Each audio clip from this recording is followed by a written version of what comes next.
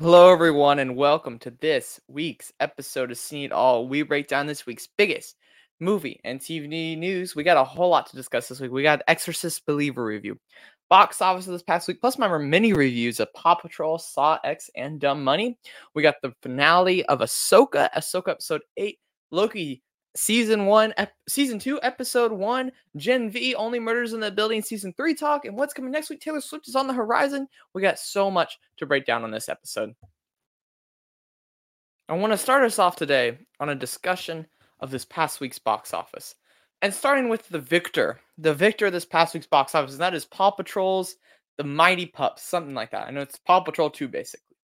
Before I get into the actual box office performance, I want to do my mini review. So I made it out. So I made it in time to go see Paw Patrol. I did a Paw Patrol Dumb Money double feature. It was actually a very enjoyable time at the theater. I really thought this movie was going to be dog poo poo, but it wasn't. I actually ended up enjoying my time seeing this movie. I would not call it great, no, but I would say it's a solid movie. Kids are absolutely going to love this movie, or at least my entire audience of kids enjoyed the movie. They were screaming at all the Paw Patrol names. It was adorable. They all clapped at the end. They all were like, when one of the characters was close to death, they were like, "Is she dead? Is she dead?" It was so cute. It was adorable. A few noticeable things from seeing. I haven't seen really anything related to the show at all. I think my brother watched Paw Patrol maybe for a few months, but other than that, I had no idea really about Paw Patrol. One, I had no idea there was no law enforcement at all in the Paw Patrol universe. A character goes to jail, but the fire nor police department ever show up. So who's seen these people exactly? It's just kind of funny thinking about that. Oh my gosh, the camera almost fell off. Also, my favorite thing about the movie is its sheer level of destruction. Stuff gets blown up. It is very cool to watch. They destroy a lot of places here. There's stuff with a meteor, and it just laid waste the whole city. It was very entertaining. I love also the inclusion of Olivia Rodrigo music. I love me some Olivia Rodrigo. Anytime her music shows up, and it was kind of funny for it to show up in a Paw Patrol movie. It just didn't seem to fit, but I was still happy that put Olivia Rodrigo in it. The only character that gets any development is the dog named Sky. She's a pink one that flies all the ships, and I liked her arc. There was one scene that felt very Jessie from Toy Story 2, and it seemed like they were just knocking that off for most of her storyline. She's a very typical storyline, and you could predict how it was going immediately. You could predict how this whole movie was going, but specifically her character arc. I was really hoping I would actually come to understand the dogs that weren't main characters. I knew like Chase was a police dog, Sky was the pink flying one, and Marshall's the fire department one, and then there's the bulldog that's funny, that's the construction one. But the other three ones, I have no idea who they are. There's one that's a wiener dog, I can't understand her, but the recycling one and the water one, I have no idea what their names are. I could not tell you. They didn't really do much of the movie. They probably had like 5 lines each. I still have no idea what they are.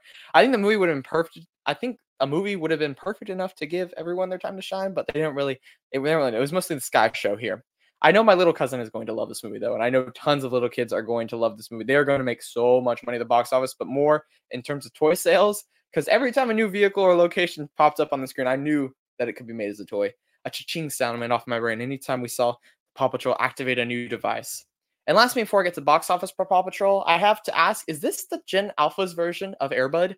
Because there's an Air Bud film that revolves around a meteor falling down with special leashes or special rings or whatever that give the dog superpowers. And it's like a rainbow colorish. So I think this is just Air Bud at this point. If I come to the realization that Paw Patrol is Gen Alpha's version of Paw Patrol, I think it is. I think I've come to that realization. But audiences love this movie as it received an A on Cinema Score.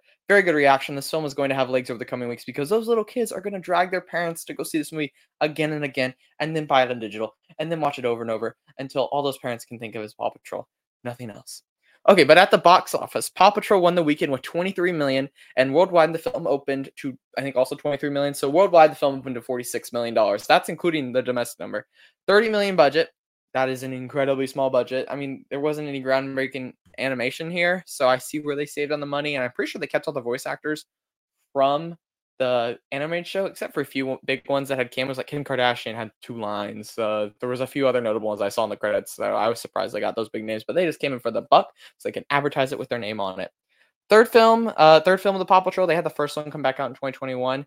Is already in production, and the first one that came out in 2021 only made out 14 million worldwide opening weekend, but that was pandemic times. It also released day and date on Paramount Plus, so good trajectory from this franchise. And as long as they keep printing big bucks for Paramount and Nickelodeon, those kids are just going to keep eating it up, buying the toys, going to see the movies, buy all the merchandise. They had They had a popcorn bucket that I actually bought. It somewhere up there now. I added it to my collection with same as Teenage Mutant Ninja Turtles. They had the bucket, they had the cup with the cup topper, and they had a mask for it. So it was actually perfect. I should have worn it. Oh well. But they are selling so much merchandise to those kids and those families. Congrats to Paramount. Well done. Between this and Teenage Mutant Ninja Turtles, they are having a good year in animated films and in toy sales. Their live action films, not so much. Dungeons and Dragons, Transformers: Rise of the Beast, Mission Impossible: Dead Reckoning Part 1. It's been a rough summer for them. All movies that I actually really enjoyed, except for Transformers. I don't like Transformers, but every other movie Paramount's put out this year, I thought was great. So Paw Patrol, surprisingly, thumbs up. Next up, I want to talk about Saw X, a film that I said I'm not going to make myself go to see, but I forced myself to go see this movie so I would see all the 4 wide releases this week. So Creator, Dumb Money, Saw X, and Paw Patrol. I have gone to the movie theater 6 times this past week or so, and I enjoyed every experience. I really didn't think I would enjoy this one. I've not seen any Saw films, nor will I probably ever see any other ones outside of this one. Maybe it's subsequent sequels. I've seen all the kill counts for the film, like Dead Meat on YouTube. I've seen that. So I have seen all the crazy traps, but not sat through the whole trap scene. I think the worst one was the one where they had the girl jump in the pile of the needles. And So before this weekend, I was telling myself I did not have to see this movie. But then the Rotten Tomatoes score came out, and it's in the high 80th percentile range. I don't know how that's possible. It's the only fresh Saw film ever. So I made myself check it out and go see the film. And to my surprise, I really thought the Rotten Tomato score was just something's off there. It was really good. I'm incredibly surprised that I enjoyed this movie. Now, I still can't handle the torture scenes. They just make me upset. They made my stomach hurt here. I just don't find pleasure in watching people get tortured. I think it's a little sadistic. But most of the people here were awful, so that made it easier to watch. So outside of the saw traps, which are probably about 20-25 minutes of the movie, it's actually really good. I didn't see any trailers this film, or when I did, I had no memory of it. I kind of put it out of my brain. So I didn't even know the story of the film. But the first 40 minutes is really about John Kramer going in for a miracle cancer treatment in Mexico, where the funny thing is in the Mexico scene, they have the Mexican filter on it, the yellow Mexican filter on it, which I found it so funny because I thought they stopped using that. But I was like, oh my God, they used the filter. I thought we moved on for that, but something goes wrong with the procedure, and I won't say how, but some people need some redemption. And that puts in the motions for the traps of the film. I love that John Kramer is the main character of the movie, and I think this is the first time that's happened from what I'm saying. It really works well for the story, along with having Amanda be at his side. Their dynamic was just perfect as mentor and trainee. The other major standout besides the two was the Swedish/Norwegian doctor. She was something like their European doctor. That is the other main character besides John and Amanda, and she really carries her own. The best scenes of the movie is when John is having his philosophical debates with all of the people, and there's Amanda by his sides with the traps around them. It was just awesome when all 6 of them, because there's like a group of 4 people that are getting tortured at the same time, and you have Amanda and John. When you got all of them together, just talking it out, ooh, fire on all cylinders. Then we're gonna watch everybody do their traps and stuff. And of course, we have many twists and turns that kept me on my toes. In the last 20 minutes, I did not see coming at all. I thought I was going in a completely different direction. I thought I predicted what was going to happen. I did not. So yeah, this isn't going to make me go watch any other Saw movies. This is the only one that's fresh from Rotten Tomatoes. But it does give me hope for the future of the franchise, and they're already talking about making an 11th Saw. You have gone a little. They've got me on board. I'm not going back to watching the previous 9 films, but they've got me on board. And when I saw the parody commercial they made of Nicole Kidman for the AMC ad, a commercial that AMC removed due to copyright reason, and that is absolutely stupid that they removed it, but I think they got me on board when they did that. But as for the box office, so sucks. Good time. Actually enjoyable, besides the scenes of people getting murdered. But as for the box office, it was a huge success with the film coming in second at this weekend for an 18 million opening weekend domestic, and I think 32 million overseas opening. This is on a $13 million budget. These films cost no money to make, and typically they take place mostly in one building with all the traps. They're probably an hour of the film was all in just one warehouse, and so they saved a ton of money on that. It has a B cinema score. I would say this is great for a film of this type. Torture porn getting a B or higher means it's actually a good movie. Incredible success, and a film that I actually enjoyed, to my huge surprise. And this is going to make a lot of money for Lionsgate to make up for their failure of Expendables 4 last week. So, Saw X, good time. Next, I want to talk about The Creator. I'm not going to do a mini review for The Creator because I did a full review this past week on last week's episode. You can watch that. Check it out YouTube. Find it on Spotify. I think it's about 10 minutes long, so check that out. I went more in depth on The Creator, but I absolutely loved this movie. My dad and I went and saw my dad again on Sunday. See, I've been in the movie theater so many times this week. I went and saw it again with my dad on Sunday, and he really enjoyed it. And he would just kept thinking, he's like, "Is this the guy who did District 9?" I'm like, "No, but it's very similar, and he kept calling it, like, Gareth Edwards the new Neil Blomkamp, and he wouldn't stop saying that. But he enjoyed it. He thought it was a little bit too dark, and I kind of agree a little bit, but I like me some dark stuff. But I did a but it seems like more general audiences it's kind of turning on the film and calling it unoriginal. Yes, it does reuse many sci-fi ideas, but so does sci-fi from every generation. It repackages and delivers it so excellently. You shouldn't take issue with that. And I thought we were celebrating a fresh, big budget original film after a sea of franchises, and we're turning our back on it. That makes me sad. But general audiences are mixed on it. It had a B plus cinema score, which means the audiences were mixed on the big blockbuster. That's what Doctor Strange, Multiverse of Madness got, Thor: Love and Thunder, Ant-Man and the Wasp: Quantumania. I'm using all these Marvel examples, but you see big blockbusters that were kind of mixed. Even though some, I love Doctor Strange too, but the other ones. And I think that's honestly because of the ending of the creator. This is not your traditional Hollywood ending. I think many people are taking the message as pro AI right now, and I don't. I think when AI is threatening people's jobs, but I don't think that's what the message is fully. I think it's more about underprivileged groups, minority groups, stuff like that. I just want this to be remembered as a great movie because I love it, but people are not going out to see it. And it doesn't even need to make a lot of money to overcome its $80 million budget, but it probably won't even do that. It's a film opened to $14 million, even lower than industry projections would had it in the high teens, close to 20 million. That's so sad. And I was really hoping it would do better. It opened the high teens overseas as well for a 32 million worldwide opening, which I don't think is going to be enough to pay for this film unless it just has outstanding legs, which I don't think it will with that cinema score. I just was really hoping better, and this does not pose well for the original big budget films in the marketplace. So go out if you're looking to support big original films. Creator is one of my favorites of the year, so I highly recommend it. And the last stuff to talk about is Dumb Money. Dumb Money finally expanded in my local theater, but as I was supposed to review on last week's episode, it didn't play in my local theater Thursday because they did not get the hard drive yet. It was a mess. I still don't know how that happened, but I was able to go the next day and do a double feature Paw Patrol and Dumb Money, which what an experience. I can never recreate one that I was running late to, and I was going a little fast. So if a cop pulled me over, I bet you he would have just laughed if I told him I was trying to get to the movie theater on time to go see Paw Patrol and Dumb Money. That just what a weird. I never thought I'd say that in my entire life. But about Dumb Money itself, I saw it in a theater with 3 other people, all of whom were definitely above the age of 50. But I really enjoyed the film, and it was an entertaining film that I would say is likely relegated to streaming at this point. There are huge stars here, and lots of them. They all have time to shine. The pace is excellent because there are so many characters. The story just keeps moving along because it just cuts in between them. It was perfect, but the standout to me was probably America Ferrera. She's the one who I was rooting for the most to win. Wasn't super happy with her ending character, but it made me angry to see what those billionaires did. They abused the system, and even though I actually lived through it, I still didn't quite remember what happened fully. I mean, it was over 2 years ago. So in that way, it was more entertaining. This and Air are very similar to me, but I found Air more enjoyable and better put together than this. There was some more character stuff in that. But the stuff that I found funny is you have a bunch of older people who are going to see this as an investor type movie. And then half the movie is focused on weird YouTubers and Reddit memes. And they use a lot of the Reddit memes and a lot of Gen Z humor here. I found it funny. They also use rap songs from 2021 that I hadn't heard in forever, that were on TikTok and stuff like that. A weird, very weird amalgamation of stories. You got the serious stock conversation, and then you got the hilarious meme stock. Kind of perfectly sums up the craziness of 2020, 2021 right there. So it's a film that didn't jump onto my top 10 of the year or anything, but it's enjoyable. I don't see myself watching it anytime soon unless my dad wants to see this when it ends up on Netflix, because it is a Sony film, and this is like the perfect next Netflix movie. I think this might explode on Netflix. I could see it doing very, very well. But for its box office, Sony distributed this film so horribly. It opened with theaters in its first weekend. It opened with, I think, 8 theaters its first weekend, and then it expanded to around 200 and now 2,000. I think you should only do that if word of mouth is absolutely going to explode, and it hasn't. Also, last weekend, the only other major release was Expendables 4, which just crashed and burned. It made no money. You could have totally gone wide against that and probably could have taken the number 1 spot that weekend.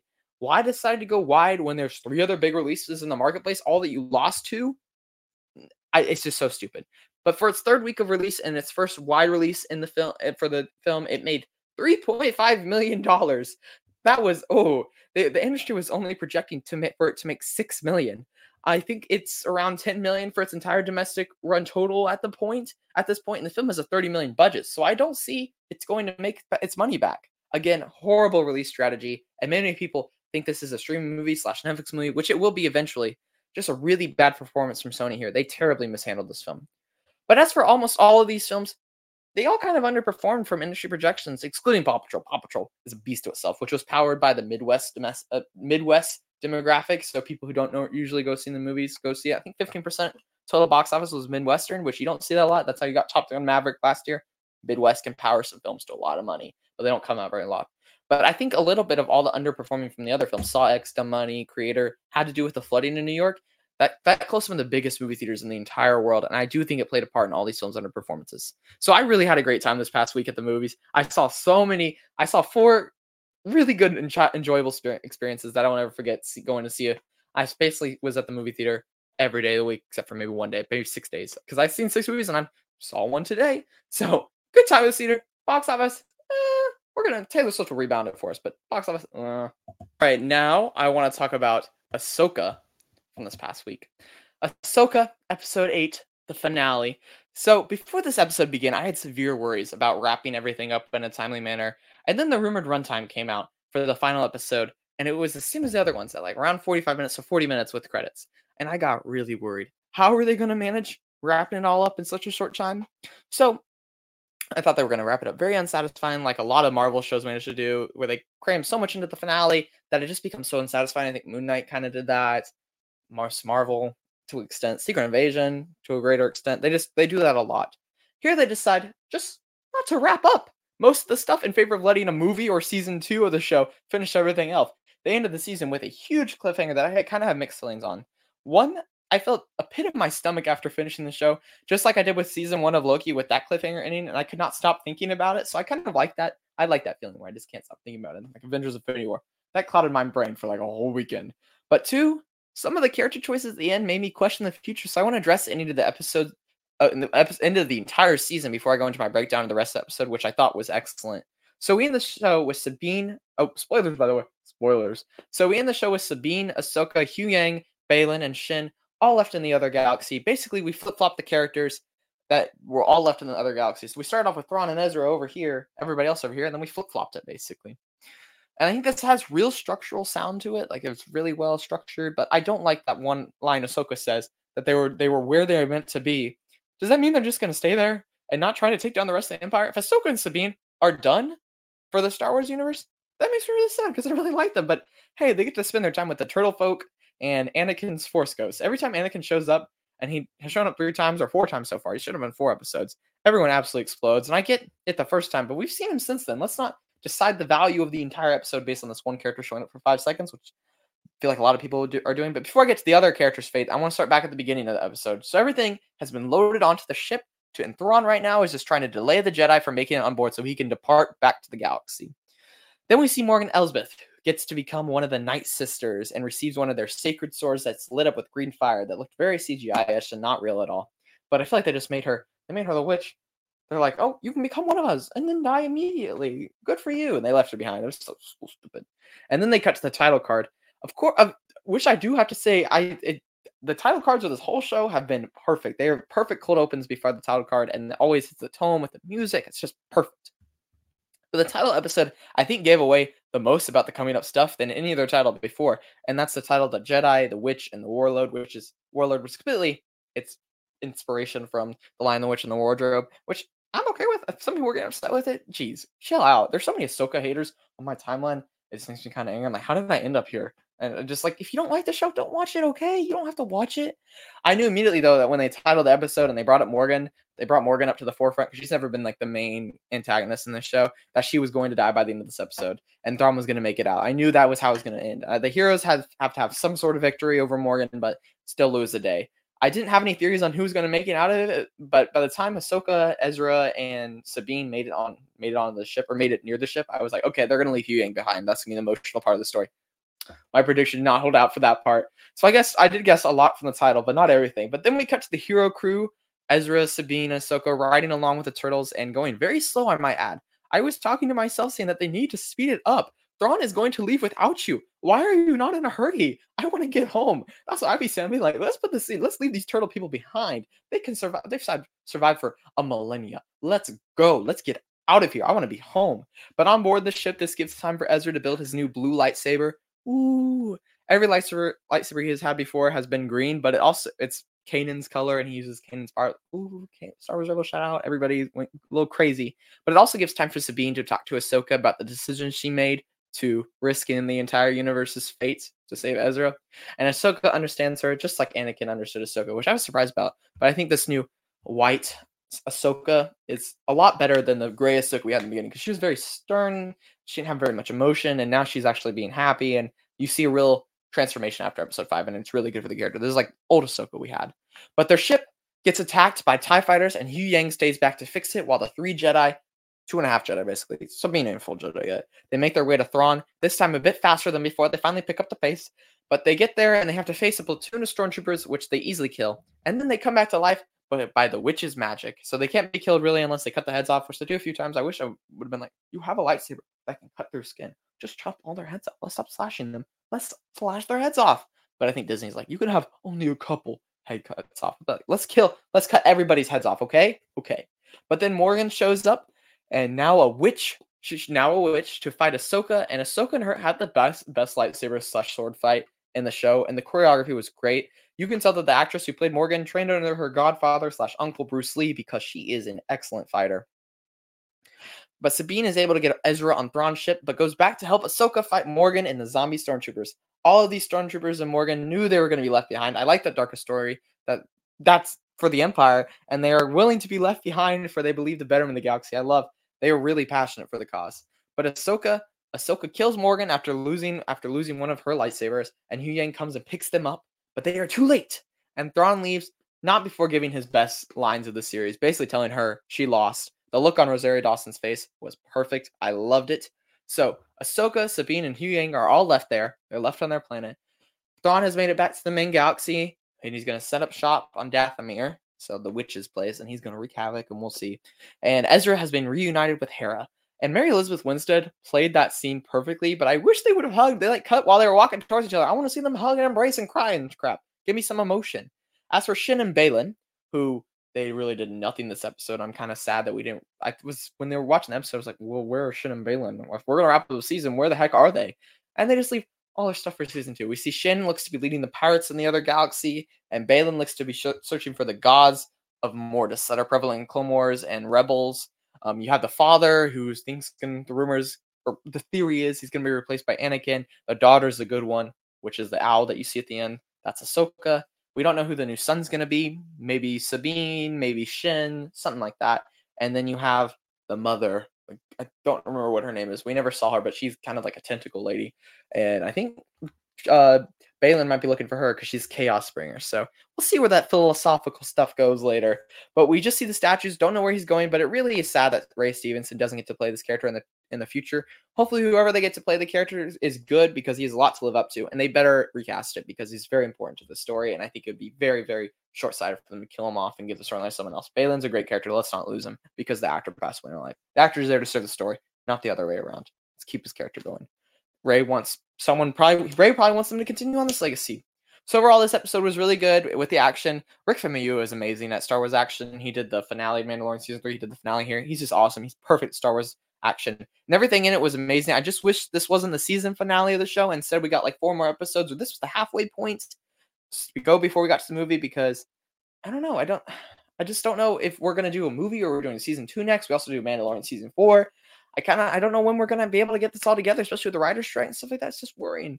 But lastly, I want to mention before I rank all these episodes, for the volume technology, it's still so awful whenever they're out on the planet. It looks so fake. They need to get the cinematographer who worked on Mandalorian Season 1, hasn't worked on any of the shows since. Please bring him back. He knows how to use it effectively where it doesn't look like they're standing in front of the screen. There's ways you can use it. This is not it. But now I want to briefly rank the Ahsoka episodes now that Season 1 is finished, and hopefully we get a Season 2 announcement soon. They said they were talking about it, but we'll see.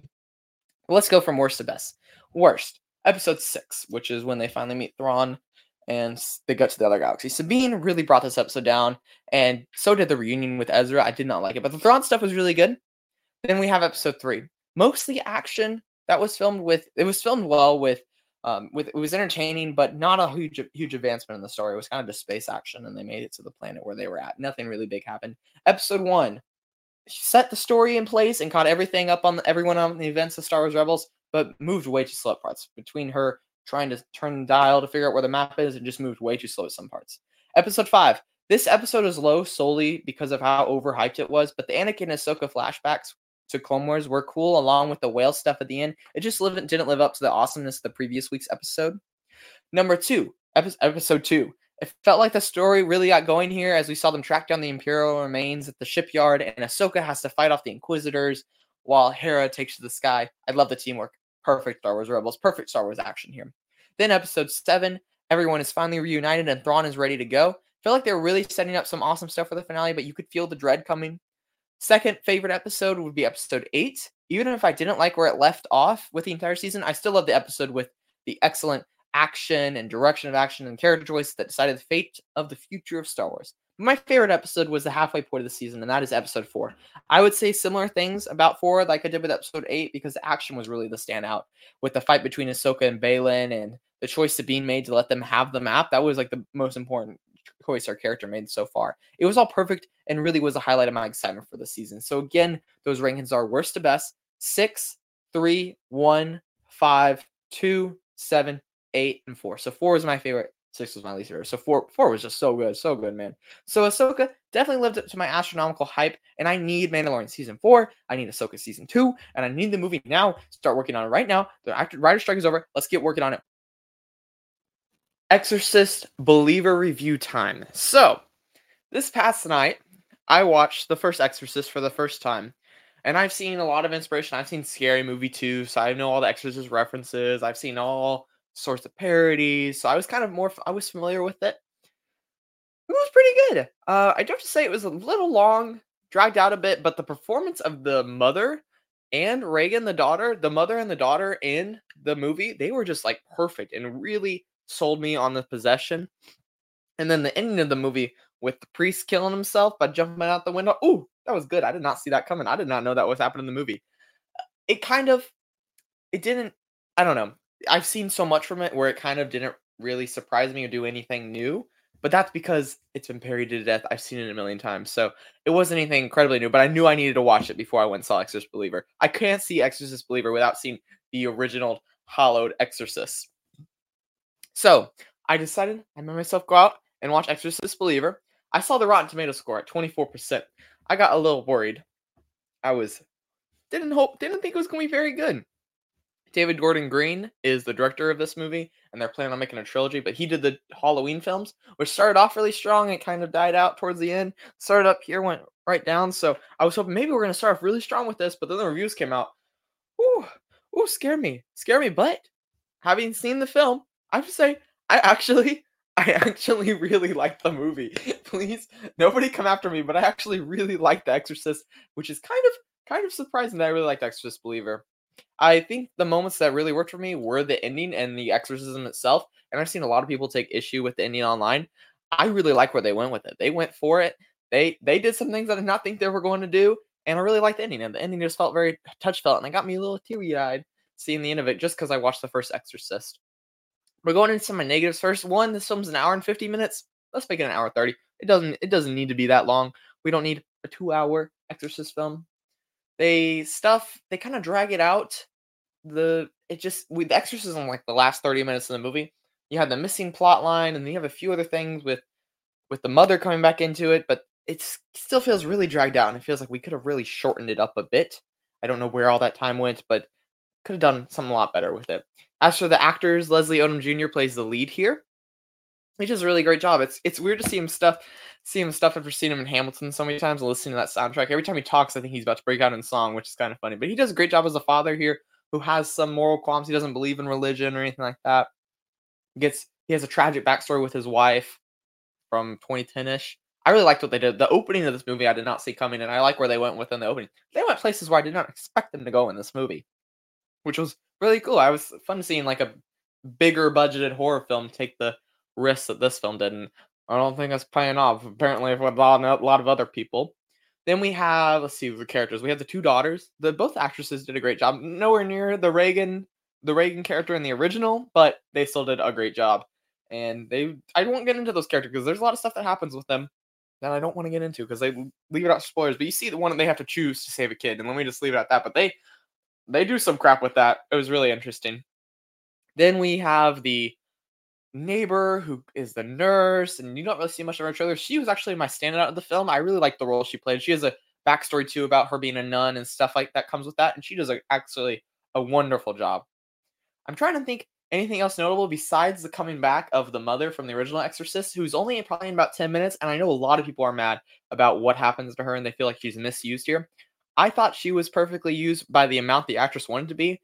The actress has been asked to come back so many times for this Exorcist films, and she always turns them down. I think they made 2 or 3 sequels already to Exorcist, but this film retcons all of those. But what she did is she has to double it. The studio willingly doubled her salary, and then they paid that money towards her. I think she has a scholarship fund, so it's putting money towards a good cause. She hasn't been in the movie very much. Maybe she'll be in the sequel. We'll see. I like the ending. I actually kind of enjoyed what they did with her character overall, because I knew the background with the actress. So I'm like, oh, she got in there, she got her check, and she left. It was kind of perfect. I can't think of anything else I can really say without delving into spoilers. Although I do love the idea of different cultures, different religions melding together with exorcism to work together to get the spirit out. It's not just Catholicism, not just Christianity. It's not just, they have some African religions in there too. They all work together to help it out. And I really liked the group of people that came together at the end to solve the exorcisms was perfect. And fair warning to parents out there, especially if you're Christian and believe in exorcisms and demons and stuff like that, and you have kids, I would highly recommend do not see this movie. If I made my mom see this movie, she would have a heart attack with the missing children in the beginning, how they're gone for 3 days, and then exorcisms, and she'd have a heart attack. So just fair warning. But saying this, I can't believe I actually really enjoyed The Exorcism. As I said, though, other people are not enjoying it. It has like 28% on Rotten Tomatoes at this point. That is not very good.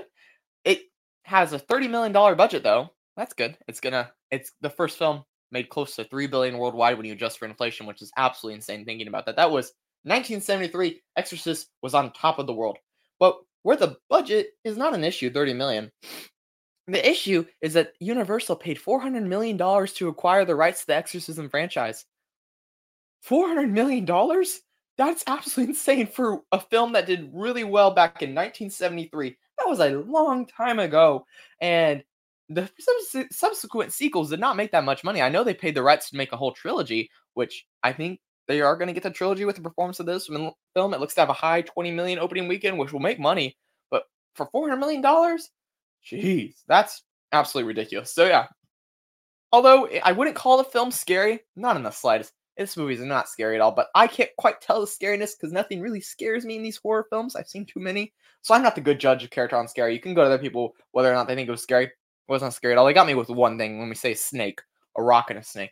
That got me. But other than that, nothing really got me. So I actually really enjoyed this film and I kind of recommend it. I like it better than Nun 2. I like it better than some of the other horror offerings that are out in theater places right now, besides Sonic. Sonic is good, but if you can't do the super gross stuff, I'd go out and see The Exorcist Believer. You wouldn't have a bad time. I don't know where all these other people are, maybe just because it's inferior to the original, they just hold the original in such high regard, but I actually really enjoy this to my surprise. So I was planning on reviewing Loki episode 1 on this episode, but I think I'm just going to save that to review episode 1 and 2 maybe on next week's episode, because I already talked about Ahsoka, and the show's already past like 33 minutes at this point, so I'm just going to save that for next week, although I'm very, very excited about Loki. But real quick, before I talk about what's coming this next week, I just want to mention the shows that Gen V is actually fantastic and about as good as The Boys. It's on Prime Video. The universe is great. I can't wait for the episodes of the show to come out weekly. 4 episodes are out now, and you need to start watching them. There's so many other big shows on right now that I don't have time to talk about weekly, but I will for sure try to review the whole season of Gen V once the show is over, around the beginning of November, I think. It might be right around when Invincible Season 2 is coming out. Also, Only Murders in the Building wraps Season 3 this week, and I don't have time to fully review it, but I just want to say that it's really good, and everybody needs to get on it. Paul Rudd, Meryl Streep win the season. They killed it. So many cool cameos, celebrity cameos showed up, and it's just such a comfort show. I really highly recommend it, especially when it starts getting more chilly. Oh, I cannot wait to watch the show again once it starts getting chilly down. But as for what's coming next week, there are no new big movies released next week. There is just Taylor Swift, The Eras Tour. It's finally time for theaters to come back to life with the biggest event of the fall, and that is Taylor Swift's The Eras Tour release in theaters. It is going to be insane. It's going to be so crazy for theater owners. And anyone not seen Taylor Swift, I feel bad for them, the people who are trying to go to an actual movie.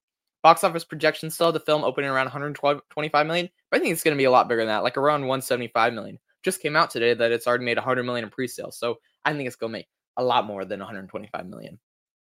And the pre-sales are so big that Beyonce is going to release her concert film in theaters too on December 1st. But I'm not prepared for what I'm about to see, but I know a lot of Swift fans are, and I don't know if I'm actually going to see this. I have tickets bought, but let's just leave it at that. I don't know if I'm going to be able to make it out to see this. So if anyone wants to buy tickets off of me, please let me know. It's Friday night, opening night. Just hit me up. So it's going to be a fun, crazy time in the theaters next week. I don't know if I'm gonna review Taylor Swift or not. We'll see how my schedule works out. But I mean, it's not really a film; it's kind of a concert film. Just filming the concert, so I don't know if you really want my movie standpoint on it because I don't think it's very like a movie. So just leave it at that. But what do you think of this week's episode of See It All? What did you think of Exorcist Believer? Do you actually think it's good like me, or are you part of the masses?